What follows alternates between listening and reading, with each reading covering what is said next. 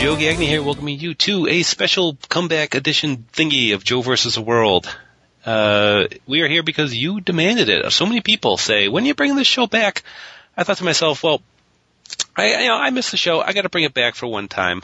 We'll have some fun, all for a good cause too. More into that later. But who better to join me on this majestic endeavor than Mr. Justin Shapiro? Justin, how you doing? And I hope you're there. I don't know, maybe Rob Naylor, I guess. Well, you know, some people kind of busy. We don't listen to those people. What? I don't accept that premise that Joe and Rob Naylor were the first couple of JVT dubs. Never. I appreciate that. I'm ready to sing like, "Hello, my friend, we meet again. It's been a while. Where should we begin?" I'm sure this Seems will have like forever. Yes. All right. I'm sure this will have all the impact and emotion of the return of Saturday Night's Main Event in 2006. Absolutely it will. We're here ready today for a special project. I just remember when you and Mr. Alan For Life on his show with a man named Yamo? I already forget. But you discussed the years of the 2000s. And I thought, what a fun project that is. If only someone was doing this for the year of the 90s or the years of the 90s. And I thought, if only computers were around back then. If only more than two people were on the internet, we'd really be in business. But no, I thought, I like the 90s. It's kind of the 20th anniversary of the year 1990. Odd way to look at things. Yeah, it is. It is. So why don't we look back at the year 1990 in the WWF? I wasn't into the NWA and all that stuff, but let's look at the WWF. What do you say? No. Okay. Oh, well, yeah. Actually, I told Justin this would be a La Resistance retrospective. It's the only way I could get him on the air, so he's kind of blindsided right now. But I'm putting my flag away. Now, okay, let's take it all the way back. All the way back. The year George Bush was the president, and something about broccoli. I was in 3rd grade. Bagel bites were the #1 food in America. And at the time, I thought that wrestler was the coolest job in the world, followed by, I guess, Space Cop, maybe tied with like a roller coaster maker or something like that. So it was quite a time. Such dreams. We should discuss. Things are a little bit different now than they were back then. There were one or two slight differences. First of all, it was actually the WWF back then. And I know we're 8 years into it being the WWE. I've accepted it. I've moved on. I get tripped up when I have to talk about the past, like when, Bret Hart won the WWF title in 1992. It's still odd to me, although, I know that to a lot of fans today, I'm sure, the younger fans, the WWF is as antiquated a term as WWF is to you and me. And that just seems very wrong. Wow. Now that you mention it, yeah. I never thought of it from their perspective. It used to be called F, they probably say to each other. And they got the F out in, Right, we're sticking it back in. That's right. We're F'ing you. Right in it. Mm-hmm. There was just one brand back in the day, duh. It was the primetime brand. It was, yes. It was just primetime. For the wrestling landscape, WCW was in existence, so you had viable competition, and you also had the AWA on its last legs, and some other minor territories were Memphis. I think Portland was still running. They were running out. Maybe Texas. I don't know, smaller groups. You had Georgia, I know the IWCCW, or maybe just the ICW back then. Global was not yet arriving to save the day, but that's how it was. So, there was, of course, no developmental. Guys just came from other feds. That's how it worked. I would read the PWI family of magazines, and then, they'd have the top 10 in every league, and they treated all those leagues equally. I was like, I wonder who the #1, champion is. Hulk Hogan or the guy who won the USWA title from Jerry Lawler this month. Will it be Dragon Master or Kenny the Stinger in Texas cracking the top 10? Spellbinder? I mean, if he can do magic, he must be good. Exactly. So, this was your television schedule. You had Superstars and Challenge, your syndicated shows. It varied when they aired. I had them Saturday mornings, which were a lovely way to start the weekend. I know others had them Saturday nights after Roller Jam or Roller Games. No, it was Roller Games at that point. I know Dave Meltzer would be mad at me for mixing those up, but I had them Saturday, like lunchtime, and one would air after the other. Yes. For a while they aired at the same time, and I was like, what? That's terrible. So that was existential crisis for me, where it's just like, I don't know what to do.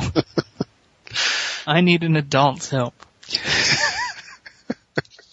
You had All-American Wrestling on Sundays at noon, and 2 hours. Which I was really excited about, and then like some of the same matches would come on, and Gene, the huckster, would try and sell me that this was something special, and I was like, I know what happens. Yeah.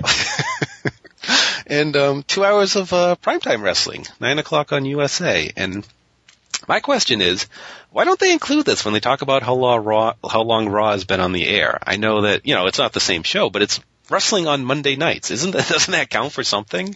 It's like another 8 years they could tack on. That it would be the even more longest running episodic TV primetime extravaganza in contemporary modern history of the world. It'd only be a slightly less big of a lie. It would take shows that air 10 episodes a year even longer to catch them. Exactly. As if that is somehow a thing to strive to do. Yes. And at this pace, the BBC version of The Office will match Raw's 900 episodes in, I guess, 150 or so years. Yes. It's good to stack yourself up against the Jersey Shore, which runs for 6 episodes a year. Oh, pussies. And they only run one territory. Well, they expanded into Florida this year, right? So you're right. Yeah. They're doing better at broadening their international brand than that plan from 2007 where we were going to have like the Japanese WWE territory. That's right. And surely they can show up in the PWI right now. Perhaps they will have 2 next to the they knocked out Steve Keirn's PWF to take that spot. Oh, good times. You also should, if you have them on VHS, you should upload some of that old children's show that you and me were on in 1990, the Joe vs. the World children's show, where we analyzed wrestling with puppets. I'll have to dig those out. Please. I think it was Joe versus Bobby's World. That's what it was called. Did you just ad-lib that? I'm very impressed. Joe, I've been waiting so long, and I took so many amphetamines to be sharp. Okay. All right. You also had, this year there were 4 Saturday Night's main events and 1 main event that year. And television, the syndicated shows especially, if you watch them, you'd see mostly jobber matches. I watched a bunch of these to kind of prep up, and these are nothing more than infomercials. I mean, you would get a sample of a wrestler against a scrub. They would hype pay-per-views, and especially house shows nonstop with event centers. And believe me, I knew what was coming to the Boston Garden in August because I had them telling me repeatedly. And personally, you get personalized messages about from a wrestler to you about your town, talking about who he's going to fight and relating that to his other occupation besides wrestler, such as police officer or man who likes snakes. He'd be like, the big boss man knows all about being behind bars vis-a-vis police officering, so I will be good in this cage match. For you, Joe, in your backyard. That's why guys were so good. They had to do a promo for every fan who was watching and insert their name. That actually is a reason why wrestlers used to be better talkers, because wrestlers could ad-lib and, I don't want to be all, it's terrible these days because, a lot of things are better today, but, that was a benefit, I'd say, letting guys be themselves with the volume turned up? Is that the, cliche? With the volume turned up by bullet points. Yes, by bullet points. We had a whopping 4 pay-per-views a year, the Rumble, Mania, SummerSlam, and Survivor Series, so those are the big 4, if you're wondering why they're called that. And, yes, there was a 5-month gap between WrestleMania and SummerSlam, which was astounding. I appreciated those, the post-WrestleMania days where you could just kind of, relax, see what happened, unfold in those pesky pay-per-view hype centers. It was one of my favorite periods of the year, oddly enough. It was relaxing. You would just people would bask in their glory, and you could be a little reflective about what happened. Yeah. I always think like if 1989 or if 1988 was in the Raw TV pattern, that the Mega Powers versus the Mega Bucks would have been the main event on the Raw the night after WrestleMania. Or did I just blow your mind? I got to recover from this, but the shows were on different days too. I know SummerSlam used to be on a Monday, which is odd because they had television on that day. Survivor Series was Thanksgiving night, and I know Rumble the next year was on a Saturday. I believe it was a Sunday this year, and WrestleMania was at 4:00 Eastern time. I distinctly remember being done in time to watch America's Funniest Home Videos. Was 8 the last one that was in the afternoon? I think so. If memory serves, at least Eastern time. I remember an afternoon spent with 8, and then from there, no longer. Yes, so, and belt-wise, there's only the World, Intercontinental, and Tag belts, and you had other peripherals like the $1 Million belt and the Kingship of the WWF. But, you just had those three. The belts certainly looked better. You had the Wing of the Eagle belt, the IC belt, which looked a hell of a lot better than that crappy oval thing they've had for like 10 years, and I don't even want to talk about the tag belts today. It's too upsetting. What about Naoki Sano's junior heavyweight championship? I don't know about that. You think you're on Alan's show? You have to talk about Japanese wrestlers? Yes. Okay. Actually, we'll talk Japanese. We will. We will, actually. We should keep Alan's on there. Yeah. You could be fat back then. That's important. You're right. Not everybody had abs. No, you could. There were guys like, Ted DiBiase in good shape, but not, he was not jacked.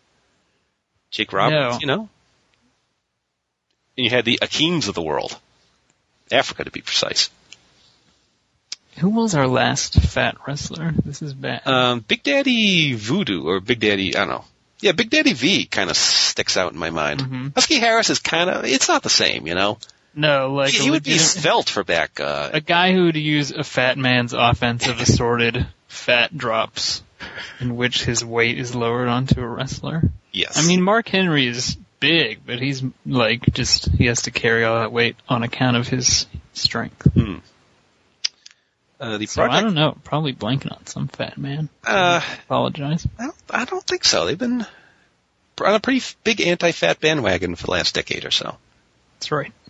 Let's see. The product was basically G-rated as much as a show about violence could be, so. I mean, you complain about PG these days, but back then it was like. Well, you mentioned some double standards in their, President Tunney's enforcement. That's true. That we'll get to later on. Anti-bullying legislation back then. And you had an actual tag team. Right, that's why Big Bully Busick was forced out. He was so short-lived. They're just like, no, you know what? We don't allow that around here. This was a mistake. You gotta, the guy who got Bully in his name, you kinda gotta, that's kind of a sign to me. I don't know, maybe. He, probably, filed for the job under an alias. That could be. Wait, Big Busick, your middle name is Bully? You really should have disclosed this. It's like when divas have nude photos these days, and they're like, probably should have disclosed this, but, Disclosed. Oh, disclosed. Let's see. You had an actual tag team division back then, not guys thrown together.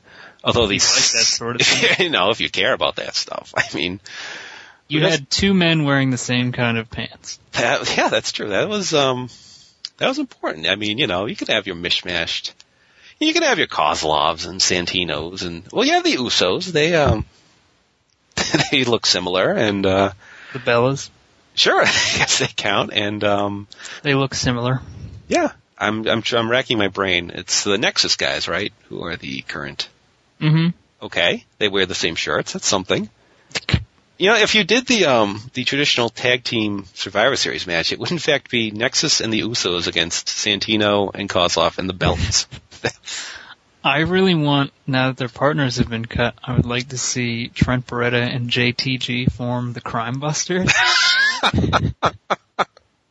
And, run around with magnifying glasses and figure out who took a pie off somebody's windowsill and who tied the mayor's shoelaces together and, big city crime like that. Sure. The Crime Busters. That's so great. Put them in. Yep. Music was a lot better. I feel safe in saying this. There were some distinctive songs, yes. Everything was not... Before Kevin Dunn came around and found, his inspirational artist who gets him through a few years, which right now is Kevin Rudolph. Yes. And, as far as what was better, what was worse was matches are guys have the opportunity to have a lot more exciting matches these days. I think if you can't have good matches, they kind of frown on that, where it was not an issue back in the day. You could have the Boris Zukovs of the world running about. Absolutely. I know guys were more fundamentally sound back then, and but they didn't really have the opportunity to do a whole lot. Yeah, between the schedule and the standard that was expected of them, they really didn't. And today's guys, I'm not going to say they all grew up and are like marks now, whereas back then they got it. They knew It was all about cash, money, brother. That's how things are run in TNA today now. It's all about drawing money. But, the guys now, have an actual, real serious work ethic, from the main eventers to, the bottom guys, and they all want to actually, do grievous bodily harm to themselves to put on a good show. Yes, they were, matches were rather limited in the stipulations they had. They had cage matches and battle royals. Big blue cage matches. Yeah, big blue. Those pesky metal bars. And, I don't know, mixed tags, special refs. There were certainly no elimination chambers or Hell in a Cells or TLC matches or ladder matches or anything of the sort. Weren't there Harlem Sewer Rat matches? Well, there were matches involving Harlem Sewer Rats, but I don't think they were official. Was it a Harlem Street Fight? I'm guessing was probably just a regular match where he threw him into the guardrail. And maybe they wore jeans. Yep. Yes. So why don't we dive into the year of 1990? I know chronologically it gets a little tricky because of the differences. They used to tape television a month's worth in a day, so you'd have these 10-hour television tapings, which I sadly never attended one. I tried to in 1990. It was sold out. Actually, that was the debut of Big Bully Busick, so curious. You're lucky you didn't run into him. That's very true. And he would have held you upside down by your feet and shaken all the coins out of your pockets. Of which there were many. So why don't we'll start the year 1990. Hulk Hogan is, of course, in his second reign as the WWF champion. The Ultimate Warrior is the Intercontinental champion. And the colossal connection of Andre the Giant and Haku, who were, in fact, kind of thrown together, belying my earlier point about the tag division. They were the tag champs, so... They shared an affinity for all things colossal, I guess. Sure. They were members of the Heenan family. That counts for something. Mm-hmm. So why don't we start with the Royal Rumble of that year, the Royal Rumble 1990. And this was, to show the difference, the undercard here was complete crap. It was I don't even know if there were really issues behind most of these matches. There was an extended Brother Love interview segment, which I know that Sensational Sherry and Sweet Sapphire were tied to two pretty big stars, but still, this wouldn't fly on Raw, never mind paying money for an extended segment. No, it's not quite today where you get your two world title matches, a Rumble, a hot match between two other guys, and then the girls match that fills that 5-match Rumble card. We had bushwhackers and a great deal of ass biting. I was going to say, on the previous show. Yes, you are not a fan of the ass biting, and here it was right from the get-go. Yeah, I am now. I've been hurt. I've diversified my palate with that sort of thing. So I know Ronnie Garvin won maybe his only match in the WWF when he beat Greg Valentine in I Quit match. So there's another step for you. it was, but I mean, the only one, right? The only I Quit match you'll find there. I believe so, yes. And it wasn't so much built around like an intense physical war as it was guys playing with their legs. That's right, the Hammer Jammer, which apparently What the fuck was the Hammer Jammer doing, Joe? I don't understand the physics of that match at all. I didn't get it. I just remember Ronnie Garvin making faces at not like pained faces, but like, oh ho, your move has no effect on me because I have a shin guard on. And why has someone else jammered your hammer? Why isn't any of Ric Flair's opponents adopted this strategy? Right, I don't know. There must have been a ruling on it like Lex Luger's robot arm. You'd think a plastic shin guard, I don't know. More thought is being put into this than perhaps originally. It only jammered hammers. Yeah, I guess so, yeah. I guess there are different techniques. But moving on to the Royal Rumble itself, which was actually a hell of a rumble, kind of an underrated one. And then you had enormous star power, like you had Hogan and Warrior in it, only time they were within the Rumble. You had Andre, you had Savage, Dusty, DiBiase, Jake, Piper, Rude, Mr. Perfect, a ton of big stars, a lot of cool storylines in the match. I know DiBiase was kind of cruising along, Jake came out, they were feuding, whole bunch of stuff going on. You had the big showdown where Hogan and Warrior, were left in the ring together, which was mind-blowing at the time. I don't know. I think you started watching a little later than this, but I'm sure you've revisited it and Right, I spent the year of 91 just immersing myself in 1990, so I'm quite familiar. It was the first Rumble I saw retroactively. And my question here is, why did Hulk Hogan win this match? Like, if you're setting up Hogan and Warrior, why don't you have the Warrior eliminate him? There was nothing on the line. There was no WrestleMania shot. There wasn't even like a cash prize, like you could win $1 million. It was just a match. And Hulk Hogan, who was already the champion, won, which I never thought about it, but it kind of is strange. I was just thought like, oh yeah, I mean Hulk Hogan would win because he's better than everybody else. But then I didn't see the 89 one until well after. And I was like, alright, Hulk Hogan has entered this match. Look out, wrestlers. And then he got eliminated and I was like, wait a minute. How could a Hulk Hogan be thrown over the top rope and have 2 feet touching the floor?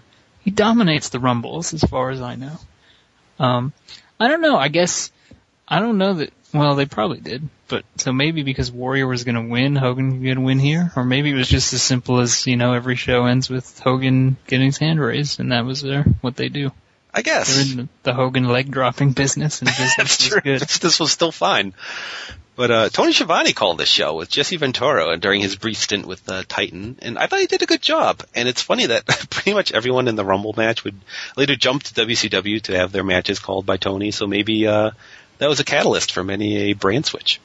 They probably thought he had the mustache, though. That's true. They were sorely disappointed when he Schiavone stash, and he sucked in later years. But yeah, anytime all-time best Rumble talk comes up, as it is customary around January time, I always really hammer home the point that all the post 2003 Rumbles are really way better than all the ones that came before them because it had people in it who would actually do stuff and run around.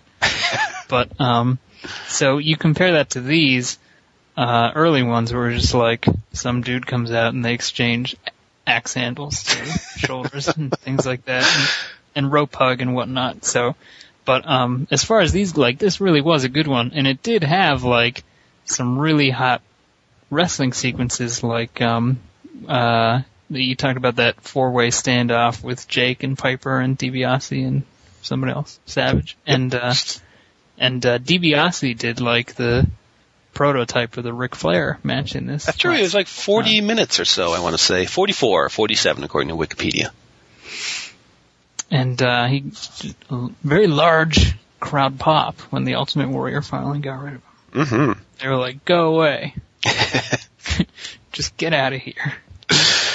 6 days after that, we had our first Saturday night's main event of the year, even though it was taped 3 weeks earlier. And the big match was Hogan and Warrior teaming up to beat the tandem of Mr. Perfect and the Genius. And after they won, there was friction. Warrior accidentally clotheslined Hogan. They had a big showdown. What was confusing for me when I went back and was watching the stuff from this year is when I was introduced to the sport of wrestling, my friend who had seen it for like 7 or 8 months before I had, so he had a wealth of knowledge to bestow onto me. He taught me that Jake the Snake was actually born from a snake family and was part snake, which, I mean, that no one doubts that today. And the other important thing he told me was, he said, listen, and he called me over and was like, this is important. What you need to know about the perfect plex is that the perfect plex is the perfect move, okay? No man is ever kicked out of the perfect plex because of how perfect it is. I was like, whoa. Now that's perfect. So then I would watch these shows, and Hogan was kicking out of the perfect plex. I think Warrior kicks out of the perfect plex at Survivor Series. Yes, he does. And I was just like, what? My life. What happened to the perfect plex?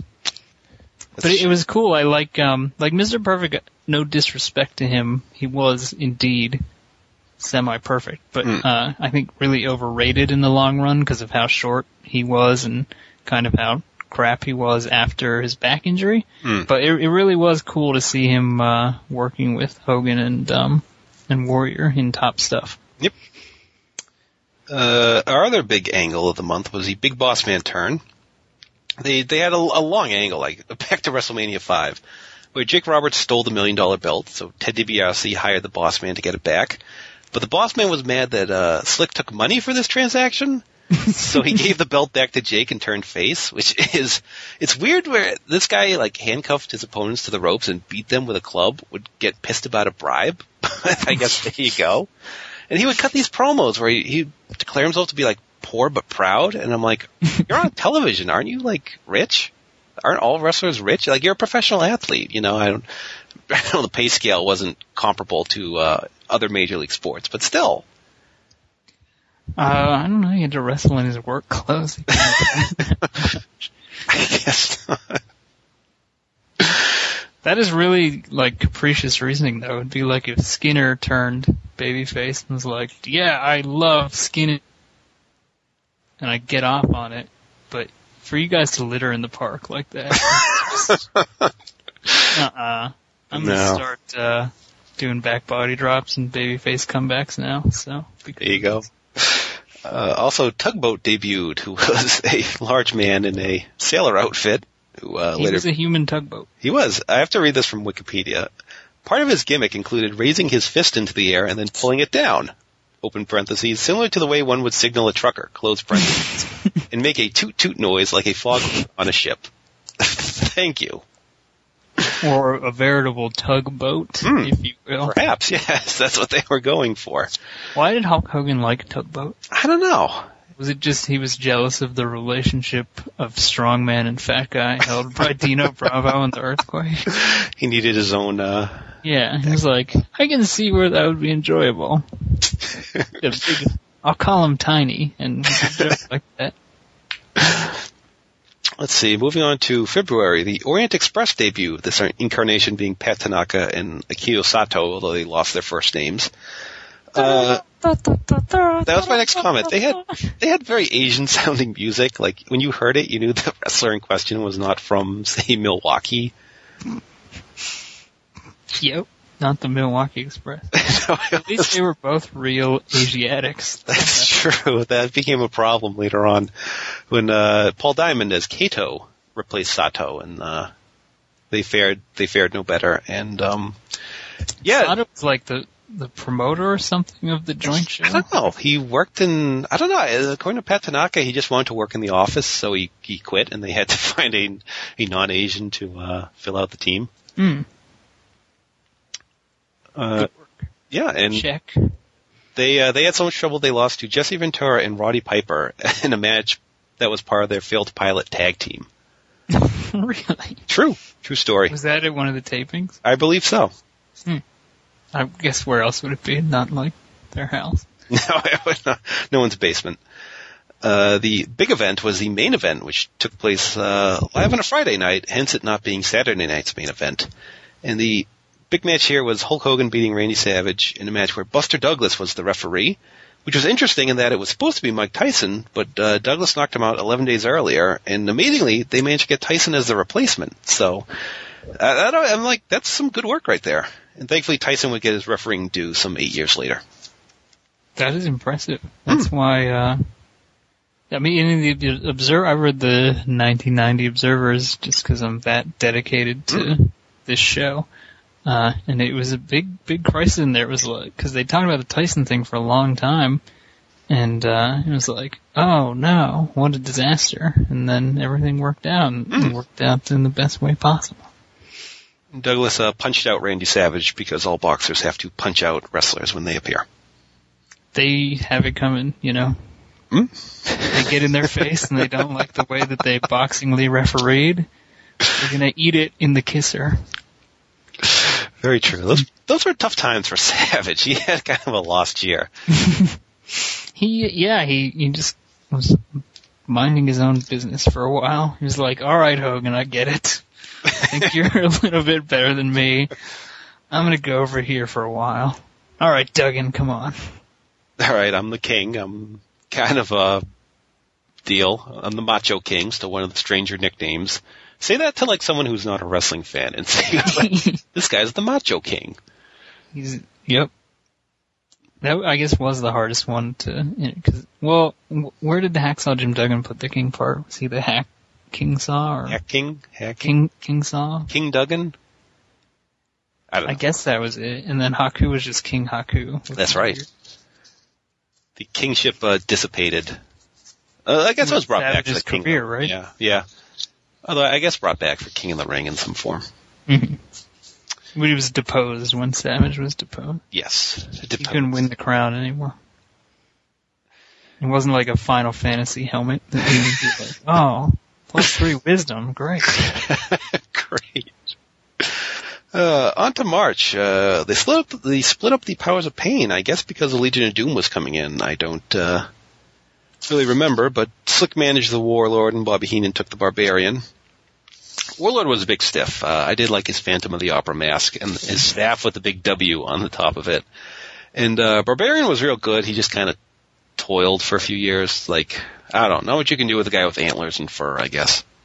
He needed to meet Haku and spend the rest of their lives together. And Barbarian between Powers of Pain and then was just biding time until he could meet Haku, which I guess he would in like 91 or no, the end of this year. Yeah, I guess maybe a Heenan family barbecue. I don't know. Mm-hmm.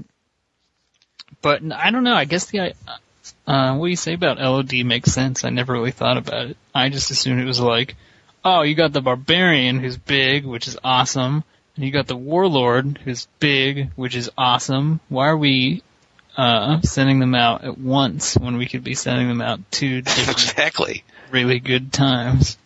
Why have them work one show when they can work 2? Yeah, and I was fucking pissed because both of them spent a lot of time beating Tito Santana. That's right. They kind of took turns.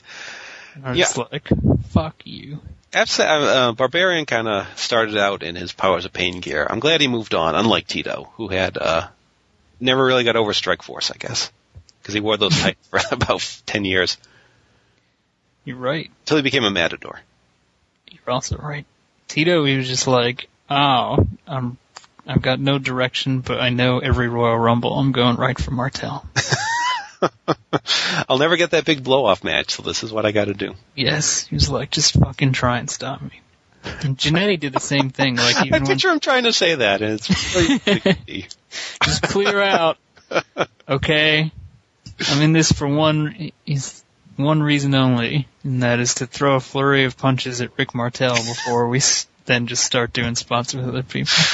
Until then, and my other favorite Royal Rumble spot where 5 guys would try to get one guy out and he'd hold on and they'd be unable to do so, which I always thought was kind of crap. Like, really? You can't get one guy out? Yeah, there was some interesting fat physics in the 90 Rumble, right? Because no one, Demolition together got out Andre the Giant, who was a literal giant. But because Earthquake was the new in vogue fat man, it took the entire ring to get rid of the Earthquake. So I don't know.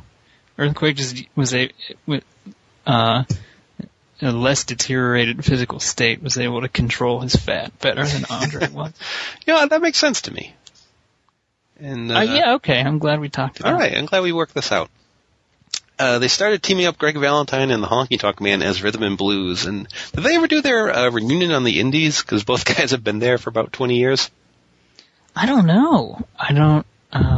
Why not? Weird that the Hammer's getting a DVD before Honky Tonk Man. He's getting a DVD? Hell yeah. Oh yeah, I remember people making jokes like it takes 15 minutes to get started. I didn't come up with that joke, but it's a really good joke. It's a good joke. I applaud the joke. Really? Wow, I don't... Mm-hmm. Is it gonna be like a single disc? Like, that's pushing it to me, I gotta tell you. I'm sure, I would enjoy it, but I don't think, there's a big audience out there for the Hammer. I don't know. I don't know. You need like a disc for his U.S. tag team title run. With Terry Taylor? Was it? Yeah. I believe that was the TaylorMade man, Joe, but, nice try. Yeah, I don't know. I mean, were I to proffer a guess as to why there's no reunion, I would just say maybe the Honky Tonk Man hates Greg Valentine like he hates everybody else. That's probably a good guess. Oh, yes. Here's a guy who didn't get it and never will, unlike me, the Honky Tonk Man. Yes, Greg Valentine just never learned the lessons of... So was Valentine blues and Honky Tonk Man was rhythm, or? I believe that's the case. Okay. And he dyed his hair. Yes, he did dye his hair. I'm very unfortunate. And Sherry Martel started she was with Honky Tonk Man before that. As, the girl who liked the Honky Tonk Man. Oh, Peggy Sue? Yeah, that was a bit before. Let's see, WrestleMania came together, so why don't we get into it? WrestleMania 6, The Ultimate Challenge. It's kind of, I don't know, it's kind of a one-match show, but I enjoy this card greatly. The big match was Hogan Warrior. And let me ask you, what do you think, have you seen this match recently, and what do you think of it? No, and I think, it doesn't need to be, rewatched and, picked apart, because, for those two guys to have anything resembling a good match is, a credit to them. And even if it wasn't, the greatest match of all time that I thought it was when I was in 5th grade and on for a long time, it's still, I think, a feather in both guys' cap. Yeah, it's... And Patterson's. Yeah, I think, it's a good match. It holds up. It's, I don't know, maybe it's nostalgia, because this was just, you had one guy, the Warrior, who lost once in his tenure due to nefarious cheating, and you had Hulk Hogan, who basically lost only once in his tenure due to an evil twin referee. So you really wondered what would happen when these two met up. Someone had to win, someone had to lose. Wins and losses mattered, Justin. Right, because when Steve Austin and The Rock was clearly a much bigger match when it happened, but, those guys weren't superhuman, invincible gods. No. And I'm not exaggerating when I say gods. They were, gigantic titans beamed down from some unearthly realm. One had, his own religion, and the other had some kind of weird cult type thing going on. So. Guys who get pushed do a ton of jobs these days. Dolph Ziggler lost 3 times in a week, and he was the Intercontinental Champion. Right. It's just... So it was a big deal. Also in the Observer, because WrestleMania 4 and 5 were so really, really bad that it's not like there was excitement that WWF was going to put on another WrestleMania. It was just kind of like, oh yeah, one of these is happening, and it'll probably be bad. The rest of the card, there was a lot of stuff happened on this card. You had Demolition winning the belts for the 3rd time. You had Andre's face turn afterwards. You had Mr. Perfect's first acknowledged loss. Miss Elizabeth showing up. You had Steve Allen before he hated wrestling. And, a lot of the matches aren't that great, but, Yeah, it all But serves, a lot of it all serves talented guys are on it. Yeah. And for like a 4-hour show, it's very watchable to me. 4 hours and only 10 seconds for Bret Hart to work, right? Yep. I think if you wanted to, you could probably put together like an awesome work rate WrestleMania 6, with like, Piper versus Savage and the Rockers versus the Hart Foundation, Tito Santana versus Mr. Perfect, but, it didn't work out that way. That's not how it worked back then. It was interesting because like half the matches had some kind of storyline behind them. You know, even if it's like, Bad News Brown got pissed at Roddy Piper and pulled him out of the Royal Rumble, so let's have a match. And the other half would just be like, all right, here, these two guys are having a match, and then they would just do promos on each other. Like, I don't remember any outstanding issue between Rick Martel and Koko B. Ware, but they had a match, and Rick Martel said, he's pretty, and Koko B. Ware made a bird analogy, and they had a match. It was beautiful the way he summarized it. Like, I'm sure he didn't like how Koko B. Ware looked or smelled. This is disgusting to me. Koko B. Ware was like, dude, be more like a bird. That was enough. That's all you needed. So yeah, because today everybody has to find a dance partner. And it's very awkward when someone can't find one, like Jericho a couple years ago when he had to wrestle like Jimmy Snuka and them. That's right.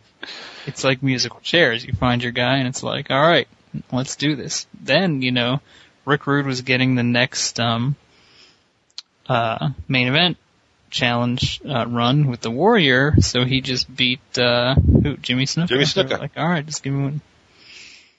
It was not a super card by any stretch. No.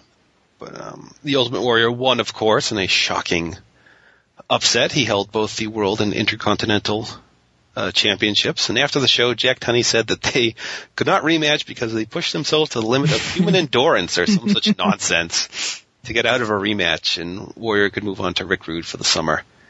So they stripped the Warrior of the Intercontinental belt and put it up in an 8-man tournament. It was strange because they had an 8-man tournament, but 2 of the first-round matches had no winner. So Tito and Mr. Perfect went right to the finals. I don't know what their hurry was, but I guess they had to do this quick. And interesting, they taped the finals on April 23rd and then taped one of the opening round matches on the 24th. So thankfully that opening round match went to a double DQ. So they had to clear it up as quickly as possible because the continents were just panicked with no That's true, they had champion to represent them. They were like, what's going on? That is weird. And that tournament, we've talked on previous your shows and Alan shows about the glory of a good, healthy set of brackets, and this was not one of the healthier sets of brackets. No, it was just strange to me. But you had Mr. Perfect as the Intercontinental Champion, which I'm sure everyone was very pleased with because he was a very good Intercontinental Champion. Not really this first reign, but the second one was where he hit his stride. Yeah, the finals wasn't the famous 4-star match with Tito Santana, right? That came later on something. Yes, that was on a Saturday night's main event in, I want to say July, but we'll get to that in a bit. I wonder if we should phone Alan because we have some Japan to talk about here.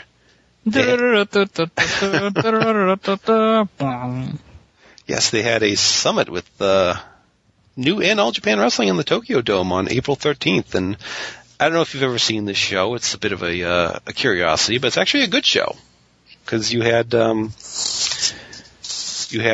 good matches and some bad ones, but you had weird matches and very strange ones. Yes, like Giant Baba and Andre beating Demolition, and just the Great Kabuki beating Greg Valentine, and it's on the DVD. And well, he apparently used Roxette's "She's Got the Look" as his entrance music, so they would have to edit that out. It's very strange. It would just come out to the Undertaker's fake American Badass song. Why not? And and you had the somewhat famous Hulk Hogan, Stan Hansen, one of the famous backstory. Yes, where I believe Terry Gordy refused to do the job, so Stan Hansen snuck in there. And you know what? Them Japs loved him even more for it because they knew. Okay, they knew what was going on. This is one of your famous Hulk Hogan knows he can wrestle when he goes to Japan matches. Yes. Oh, when he was head dropping everybody? That's right. And using all these MMA moves? That's right. Hogan in Japan is crazy. Have you seen his 450 over there? No, I haven't. It's nuts. You also had Warrior beating Ted DiBiase in actually a pretty good match by Warrior stands. It should have been on his DVD. His what was the name of it too? Again, right? Was it like maybe before another Saturday Night's Main Event? May have been later in the year. Around there. Yeah, I believe you're right. And the Tiger Mask 2 Bret Hart 20-minute draw is all right, I guess. I don't know. It's not what you'd think. Because Tiger Mask 2 is, of course. That was Misawa. Right. So that's, you say, oh my gosh. And then it's just like, oh, well. Yeah. And have you heard, like, the dubbed commentary for that match? Like, I've seen with subtitles. It's really weird. Really? What do they say? Well, they're like, oh, this is really good, Lariato, etc. And I can tell you, fans, for sure, these are two men whose health will in no way ever suffer from competing in professional wrestling. Really? It's weird. It's like The Ring. Wow. The original Ring horror movie. The J-horror. It's creepy. Well. It's weird. But the Bret Misawa match here, I think, is less interesting than that 1997 WWF Japan Super Show with Rocky Maivia against Jun Akiyama, which less people know about. I was actually unaware of this. Yeah, it's crazy. That sounds crazy. Worked it too because WCW was there, and he was doing all these kicks to the face that he learned. He was like very influenced by Ken Shamrock at that. It was like a UWFI thing. Hogan over there. Because he's always been able to go hard. He just knew that in America, people didn't want that. Nope. So, better than Flair. There you go. Moving on to Saturday Night's Main Event on April 28th. Had one of the better matches of the year in Hart Foundation Rockers. Which, one of those, like, I don't know what work rate is, but this match is really good. It's fast. It is. They're doing things. It's fast, and I think it is going to end, and then it doesn't. It's weird. And Hogan beating Perfect to kind of cap that off, and Warrior beating Haku of all people in his first title defense. Another Heenan charge. Yep. To set up for... Burying the tag champs. Or no, they lost him, I guess. But still, I was kind of wondering why Haku... Well, I guess he was a former tag champ. That should get you something, right? He was in a long line of kings, too, so... There you go. I guess he earned it. He's the late king. Mm-hmm. On to May, where the big angle was the Earthquake attacking Hulk Hogan on the Brother Love show, giving him the butt splash and knocking him out of action, maybe forever, or at least long enough to film Urban Commando. I mean, for a man so fat to sit that many times on that, surprised he lived through that. I saw a recap video they did, and although it was really crude by today's standards, it was still very effective because they had all these highlights. And then they just cut to Quake sitting on him, and the music would go dun dun dun, and it ended with a shot of Hulk Hogan's locker closing very slowly shut. And there was talk the Hulkster would have to retire, but Tugboat would have none of it, and started a letter writing campaign to get everyone's addresses onto the WWF mailing list. Tugboat was like, "As a human boat and Hulk Hogan's best friend, I'm calling on the WWF universe." Yes, that phrase did not exist. To receive catalogs from us in perpetuity. And the Bolsheviks started having problems. Probably because they never won, but first after he lost to Demolition, and then breaking up for good after he lost to the Rockers. Nikolai became very pro-American. He got a boost from Hacksaw Jim Duggan, and was really popular for a while, but he was kind of inexplicably gone by the end of the year. I know he was like 43, but they still brought him back like 4 years later. Under more trying times. Yes. I think the Bolshevik breakup was supposed to be a metaphor for the demise of the Soviet Union itself. That would seem accurate to me. I liked actually Volkov and Duggan as Reformed Patriots a lot more than Duggan and Slaughter. I didn't believe Slaughter. He wanted his country back, and as far as I was concerned, he couldn't have it. No way. Like, Slaughter all but relished in the deaths of American soldiers. That's true. We'll get to it. I have a lot to say on that in a second. Yeah. On to June, the Jake Roberts Bad News Brown feud. Turns out Bad News was afraid of snakes after Jake sent him a package with a rubber snake in it. So, Bad News, he took some logical choices of action. He tried to destroy the snake with a chair. Failing that, he went to a hypnotist in Harlem, which I believe he was falsifying that on, or perhaps this was a poor session because he was still afraid of a rubber snake. So his only course of action was to collect 200 pounds of Harlem sewer rats and bring them to the ring with him. And this was the angle that led to Bad News leaving the WWF. That checks out. That's, what alternative does he have? I don't know. Jake's gonna get all at you with his snake. Bad News, he was clear. He said, I hate 3 things. I hate 1, snakes. 2, Survivor Series teams. 3, losing wrestling matches. So. I remember one of these promos he cut with his cage of sewer rats, which had a cover over it. And first it was just a big, brown wooden box, right?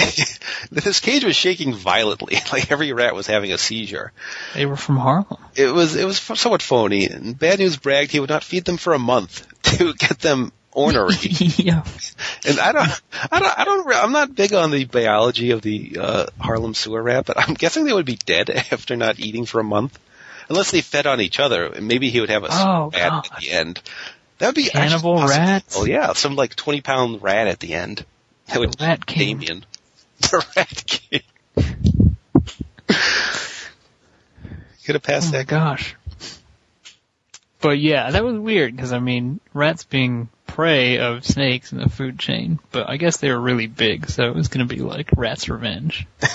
Fuck you, noble snake. That snake was coming to it, don't you think? When an earthquake sat on a bag which possibly contained the snake? Yep. Yes. Andre should have done that years prior. He really didn't have the control to sit down like that on target. No, he would have pooped on it.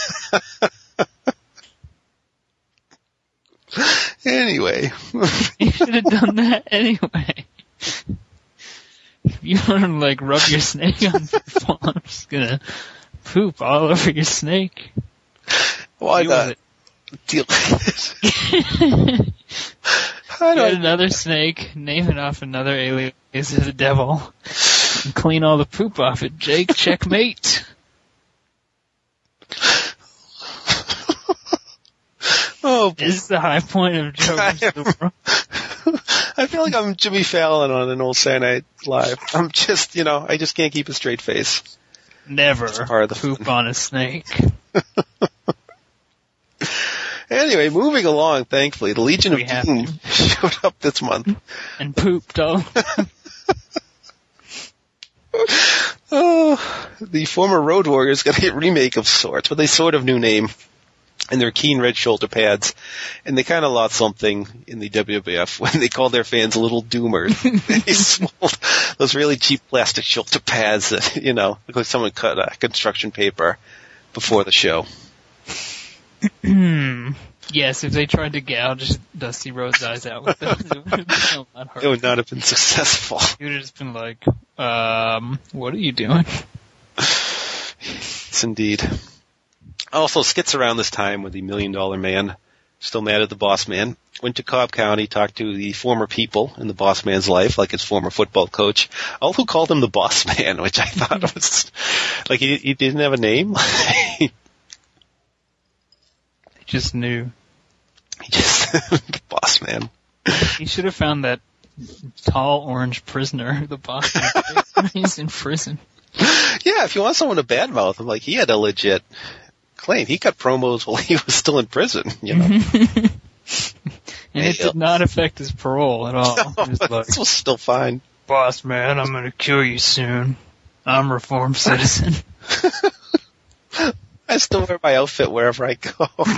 So I'm ready to adjust back into the real world. Oh. It was a work release program.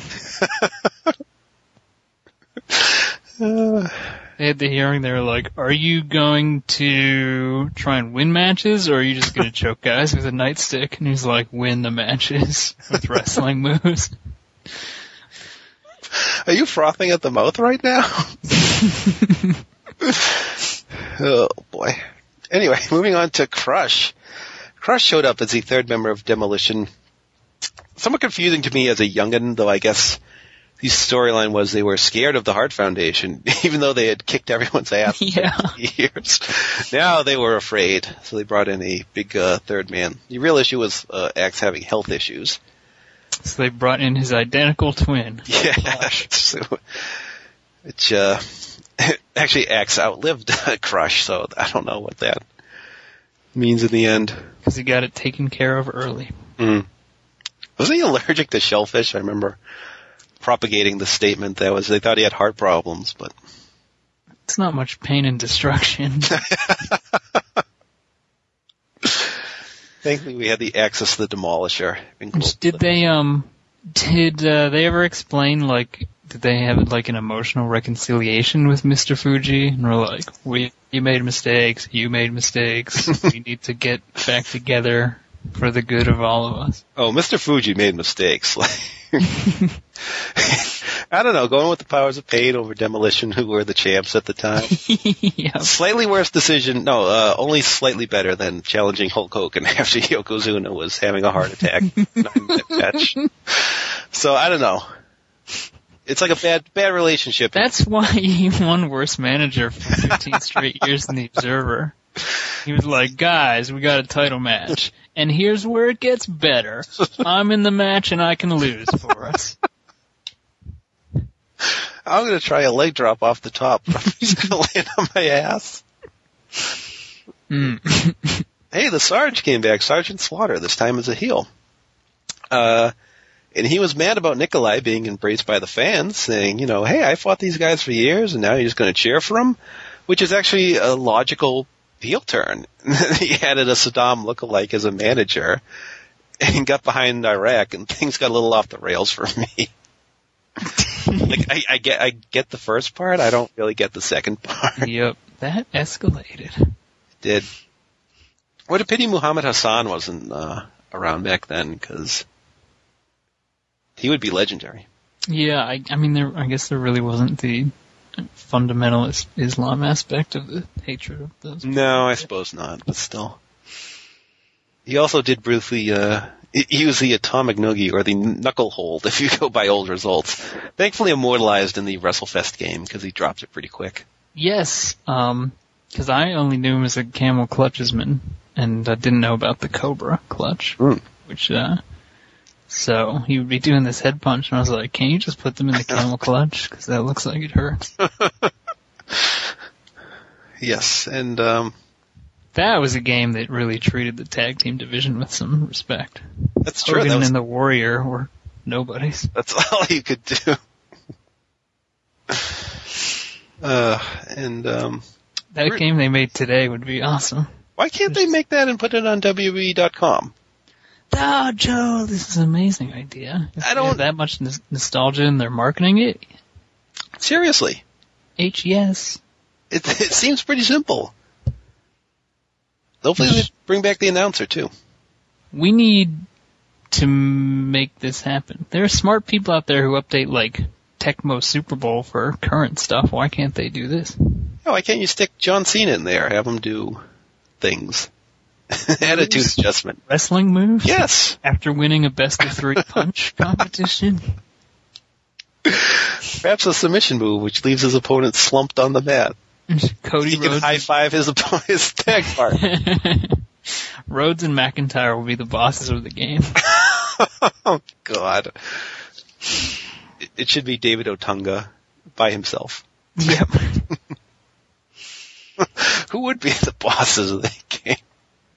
The Usos? Yep. There you go. Oh, boy.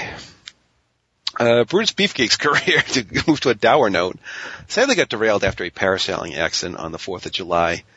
His face got derailed. It did. He was, I don't know, apparently he was going to take the IC title at SummerSlam. He'd be around. Says that every year. Yeah. Maybe.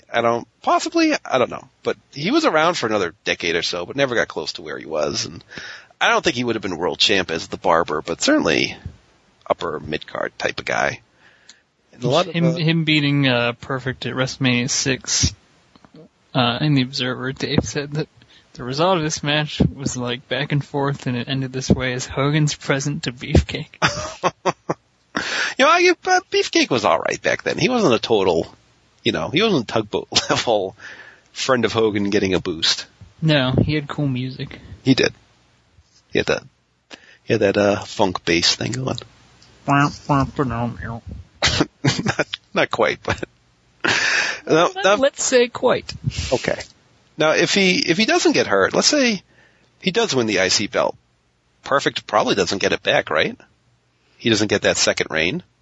Oh, because he wouldn't self-destruct the way Von Erich did. Yeah. Maybe Brett doesn't get it then. Maybe he does. My God. And Shawn doesn't put Marty through the barbershop window. This is crazy. There's no barbershop window to be put through. They would just have to push him off the platform they use for interviews. People would still think he super kicked him off instead of kicking him and then shoving him. Yeah. Speaking of the Texas Tornado, Kerry Von Erich debuted. Made a lot of tornado-based puns. Probably too late to do much good. It did not last too long for him. He spun around and punched like it. He did. That was his move. And that Saturday Night's Main Event... That was the setup move, right? Yes. Yeah. And he would punch you for the win. Like a tornado. Yep.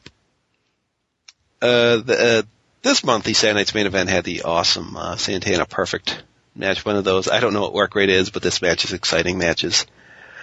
Also, Rick Rude against the Warrior in a curious match, because that's the feud they were going with at the time. Normally they would use something that had been all used up on the house shows.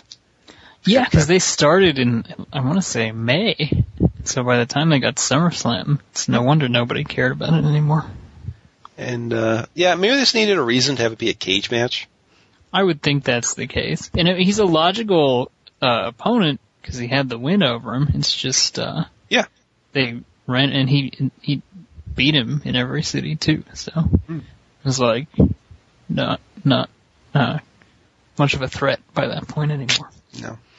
And you had the aforementioned Tornado beating Buddy Rose, and I think this was the one that had the famous blowaway skit. And if you don't know, Playboy Buddy Rose was in the WWF at the time, basically as a jobber. And they gave him a phony diet skit where he lost weight by putting powder on himself and blowing it off with a fan. I get that he was a big star elsewhere. I didn't really know that at the time, and I didn't know why this guy got a segment on national television. It's like if Primo Cologne got something on NBC today. Like, that's probably what he's most famous for, which is kind of a shame, but at least you're famous for something. Indeed. And Power and Glory got together, and I have expunged at length about them, but they were really awesome, and I don't know what happened with them. The wheels came off really fast. I don't know why. They were like a shooting star in the night. There you go. Yeah. Perfect. All right. Powerplex. Moving on to August, I know Sapphire started receiving lavish gifts from a secret admirer. It was curious. This is where they never really dropped stuff back then because they had to do a month's worth of stuff in a day, so you really couldn't change your mind midway through the taping. And that was a positive. And Jesse Ventura left the company, and that sucked because Roddy Piper replaced him, and he was a step down. Though he did have one golden moment we'll get to in a little bit. Yeah, Roddy Piper is secretly great in 1990. It's just none of it ever happened on TV because didn't he have a feud with Rude, and then he took a bunch of bookings for Dusty Rhodes when Dusty Rhodes got hurt and had these really good matches with Savage. And then was it this year or the next year that he had a run with Mr. Perfect? So yeah, he was doing fine work. He was. Now, of course, the Hulkster said, "Hell no, I'm not retiring." Agreed to come back at SummerSlam. with Tugboat in his corner, but they did an angle where he was attacked by the Quake and Dino Bravo. I don't know why they did this. That he was replaced by the Big Boss Man, who was already guest reffing the Jake Roberts Bad News match. I don't know if Quake needed more heat, if they wanted to keep Tugboat off pay-per-view as long as they could. It was weird. The observers of that time period said it was an ego thing, which is amazing to think about, that Tugboat needed humbling because he got a big head. Like, I'm the fucking Tugboat, okay? All those wins over Boris Zukov really swelled that ego. That's crazy. I'm trying to think, because he didn't wrestle. He debuted after the Rumble, wasn't at Mania, missed SummerSlam, was in the ring for like a minute at Survivor Series. Yeah. He was in the Rumble, missed that WrestleMania 7. She's in the Natural Disasters. Damn. And that brings us to SummerSlam, which was a pretty good show. You and I have talked about this before. You had the Tornado winning the IC belt, Harts winning the tag titles, Warrior retains in a cage match, and Hogan beating Earthquake, but only by countout. And it turns out it was Ted DiBiase who was sending gifts to Sapphire and bought her off. And the snakes and the rats, there was no decisive winner. I remember Jake, I think, gave the finger to Bad News during the match after he whipped him into the corner, and I believe he used his middle digit at some point, and it was quite comical. And Shawn Michaels blew out his knee, and they had that cool match where Marty Jannetty fought by himself against the boys. No, he tried. The Ted DiBiase Sapphire thing, she accompanied him to the ring for a few matches, and then just vanished. Like, did he send her to a home or something? I don't know. They never really, I don't know, she just vanished, and Dusty Rhodes was still mad. Never thought of it that way. Yeah, he just, it became less about her and more about his son. Yes. Sapphire's son as well. And wasn't Tito Santana versus Rick Martel supposed to be on SummerSlam? And Martel had an injury or something and was gone for a few months that summer. And so they said that the Tito Santana Rick Martel match that they've been announcing was canceled because Martel had a more important obligation to a fashion show in Paris. Sure. And that brings us to September. Battle Cat debuted, who I believe was Brady Boone doing some somewhat cool high-flying things, but that was just Battle Cat, really? The cat who battles. Well, they had to bring the cat in to get rid of all those sewer rats. That's how he should debut. He just ate rats. Yep. Oh, that would be good. And also the dog came, right? The bulldog came. Bulldog came back, and he was gassed to the gills. He was big and braided. He was, and he power slammed guys. Runningly. Also, Tony Atlas returned as Saba Simba, African tribesman. Only slightly worse than Abraham Washington's sidekick. One of those weird Rumble 91 guys like Shane Douglas, where it's like, who the fuck is this? That's right, Shane Douglas was around this year, too, trying to make his way, and he hadn't learned to swear yet, so. This is where Piper, when Saba Simba debuted, he's like, this is Tony Atlas, this is stupid. That's pretty much what he said. So, yeah. That was just, it was curious. They also started a feud, the Big Boss Man and Rick Rude, after Boss Man handcuffed Bobby Heenan to the guardrail, so the dastardly heels responded by insulting the Boss Man's mother. This led to Jack Tunney suspending him indefinitely for being mean. In reality, Rude quit around that time because I think he was hurt and was being advertised for shows and not being paid for them. But they still said, well, you're a jerk, so you're expelled from the WWF. This is no place for anything like that. No. Hulk Hogan was almost killed by fat months before, but you blind a guy, that's okay. Yes, yep. But there's standards. That's right. It was, I think Boss Man cried during an interview segment and upset him so much. Speaking of such, on to October, there was a little thing where Rick Martel was on the Brother Love show. He was using his atomizer to kind of freshen up the joint. Jake was a guest, and Rick went to spray the snake bag. Jake was not a fan of this and got sprayed right in the eye, and no suspension at all. And Jake had went to the eye doctor. He had yellow contacts in. It looked gross, but it was intriguing to me. But he learned, to use his other senses. He did. Like a snake. Like a snake. And Martel was not that remorseful. You're just like, your eyes needed that. You are so disgusting, and I made it better by spraying it in your face. Exactly. Things like that. Hey. Let's see. On that month's Saturday Night's Main Event, the only thing of great note was the Randy Savage Dusty Rhodes match, where just prior to it, Ted DiBiase bought out the entire front row of spectators, except for Dusty's son Dustin, who refused to accept the bribe. And Dusty went to protect Dustin from an attack and was counted out. And that was Dustin's national television debut. 20 years later, he's still doing it. Yeah, I mean, that's pretty astounding. I mean, he's not his dad's level of star, but you're basically on television for 20 years. I know he had time off. He was in... And he's had a lot of really good periods. They're just broken up by periods of total irrelevance or shitty-tude. Black Rain. Or Seven. And then he all had of these things. Early Goldust, but then he's had good stuff. Booker Dust.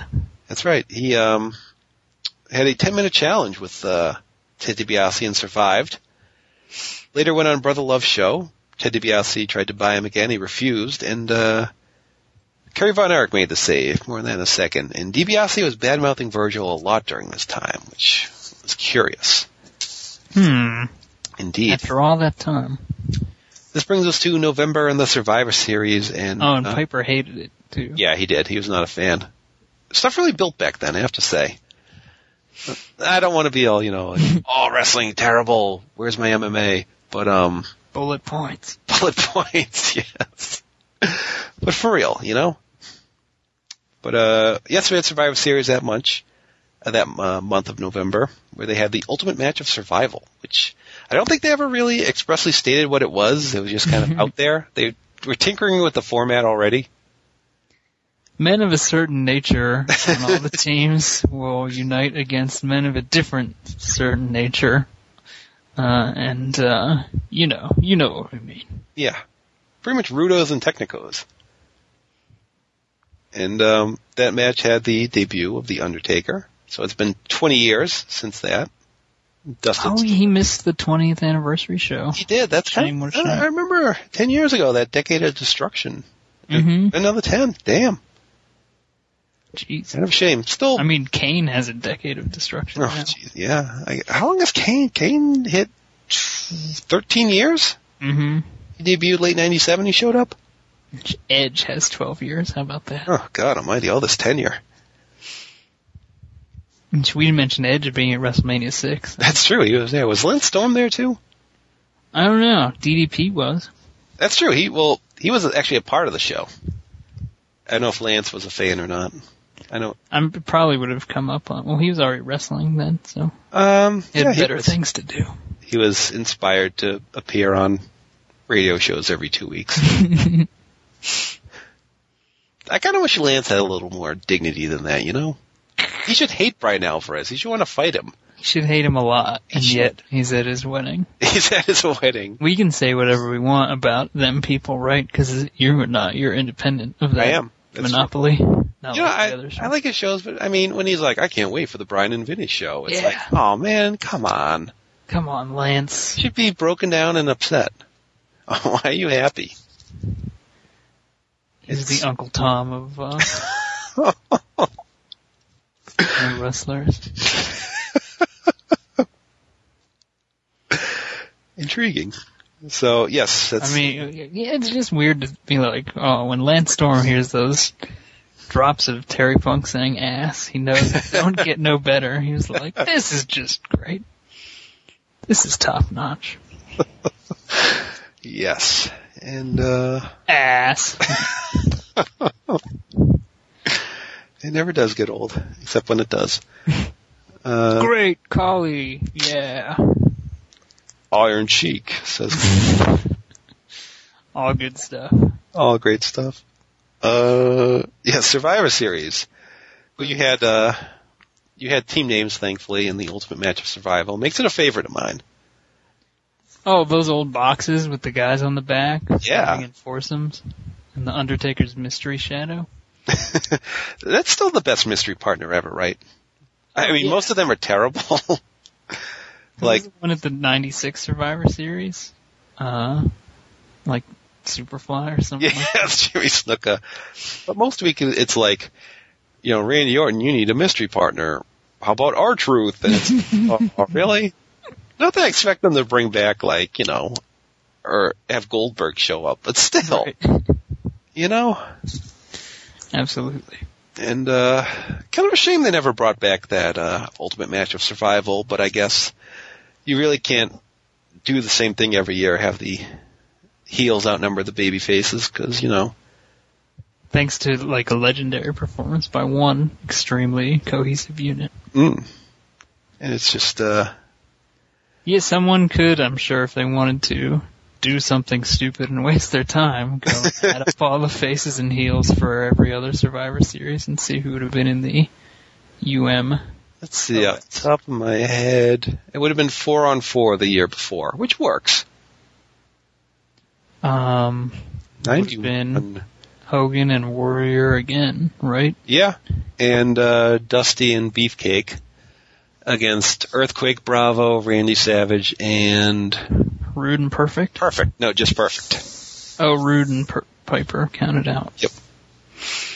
That works. Sure, that's fine. The next year it's like awful. LOD versus Ric Flair, Beverly Brothers and a Nasty Boy. Oh, and Sergeant Slaughter, Kerry Von Erich. Oh, all of Sergeant Slaughter's Tim Duggan, and I forget the last. Oh, Tito Santana.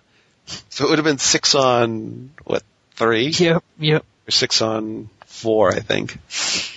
I don't know. And then 92 it stopped.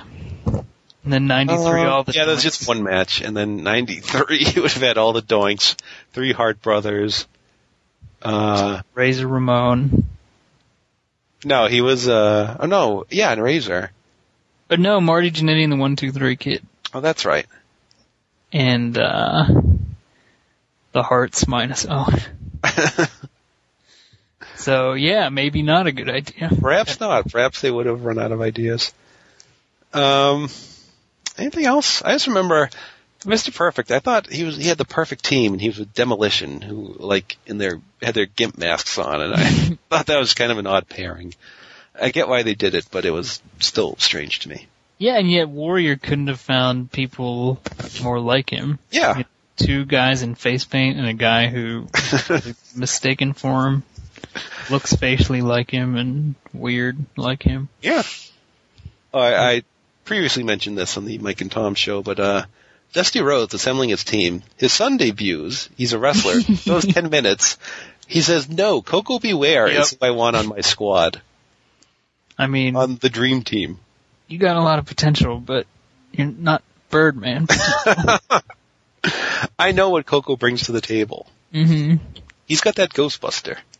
He can jump in the air. He's kind of like a bird. Dustin was not yet a certified natural, was he? So. No. Right. Yeah. So Undertaker and Dustin both began their 20-year odysseys, but Dustin didn't work. Nope. Sure. That's too bad. I mean, I get why they had Coco in there to get crushed by the Undertaker, but still. Yeah. That would have been an awkward Thanksgiving around the Rhodes family. Dusty, he didn't job, but he got the shit kicked out of him, the Undertaker. It's a really impressive debut. They knew what they were doing back then, Justin. The end, you had another one of those sneaky good wrestling sequences with Bret Hart, Ted DiBiase. This is where Sergeant Slaughter cut his, they were crowing so much about how they were on the Americas, they're broadcasting the show for the troops, and then Sergeant Slaughter's like, aha, you're all eating K-rations. You suck in the desert. It was tasteful. So were the rations. I, had an important Survivor Series point, but I forget what it was. It was gonna be really funny, I bet. Oh yeah, the team who wasn't the Foreign Fanatics, Yep. Were they named after like the Axis in World War II? I thought It was the Alliance versus the Axis, maybe. Oh. But yeah, it was a team of good Americans like Duggan, the Bushwhackers, Waite, and Volkov versus the proto-foreign fanatics. And I thought it was awesome that instead of Zukov, the fourth man with Slaughter and the Orient Express was supposed to be Akeem because he was an African dream and therefore foreign, but he gave his notice for the show. Yes, the Mercenaries, I believe they were called. Oh yeah, but it was the Alliance on the other side. It was of the first Alliance in WWF, actually a much more successful one. Yeah, they won. Yes, the Arrivedercis. Or wait, no, Tito Santana. It was Tito. Okay, Volkov was the captain. Yeah, that was great for a Tito guy like me. He had a long year. He got big booted a lot by Powers of Pain, and then he made it to the ultimate match of survival, and he had his revenge. He knocked out the Warlord in the first seconds. I know, that was great and surprising. Yeah, I mean, you talked about like the build up to WrestleMania 6 and how big they were, but how excited were you to finally get like the third man involved in the three Triforces? Very. Is that what you just said a second ago? I was talking to myself and loving it, but you mentioned the power of Arrivederci. Yes, I did. Great. And but Visionaries, as far as teams go, like they had it together. That's my favorite team name because it's for no other reason than to be a dick. That's it, you know. Absolutely. I give that credit. What else was I thinking? Oh, I just remember, besides the gobbledygooker, it was WrestleCrap, haha, moving on. They had an intermission during the show. Like, they used to have them. Like, the screen would just say intermission, and you'd get 5 minutes to go to the bathroom or something. They should bring that back. I guess they do when they have all these endless video packages, but still. That's a good point, yeah. I just like the blank intermission. Wasn't WrestleMania 20 like a 5-hour show? They could use one. Yeah, they could have used one. I just remember, didn't Josh and Rue DeBona go on like a carriage ride before that show? Yes. And that ended so badly. I'm just so sad. That is devastating to me. They were Justin Shapiro's sweethearts, if not America's. I am missing NXT 3 to record this show. I appreciate that.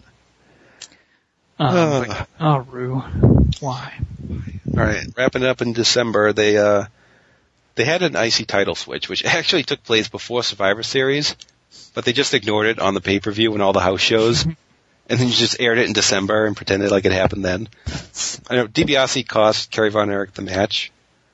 Or is it just apocryphal that they taped it because they knew something bad was going to happen at Tornado and needed to have it in case they needed to pull it out? That's what I hear, and I wouldn't be too surprised by that.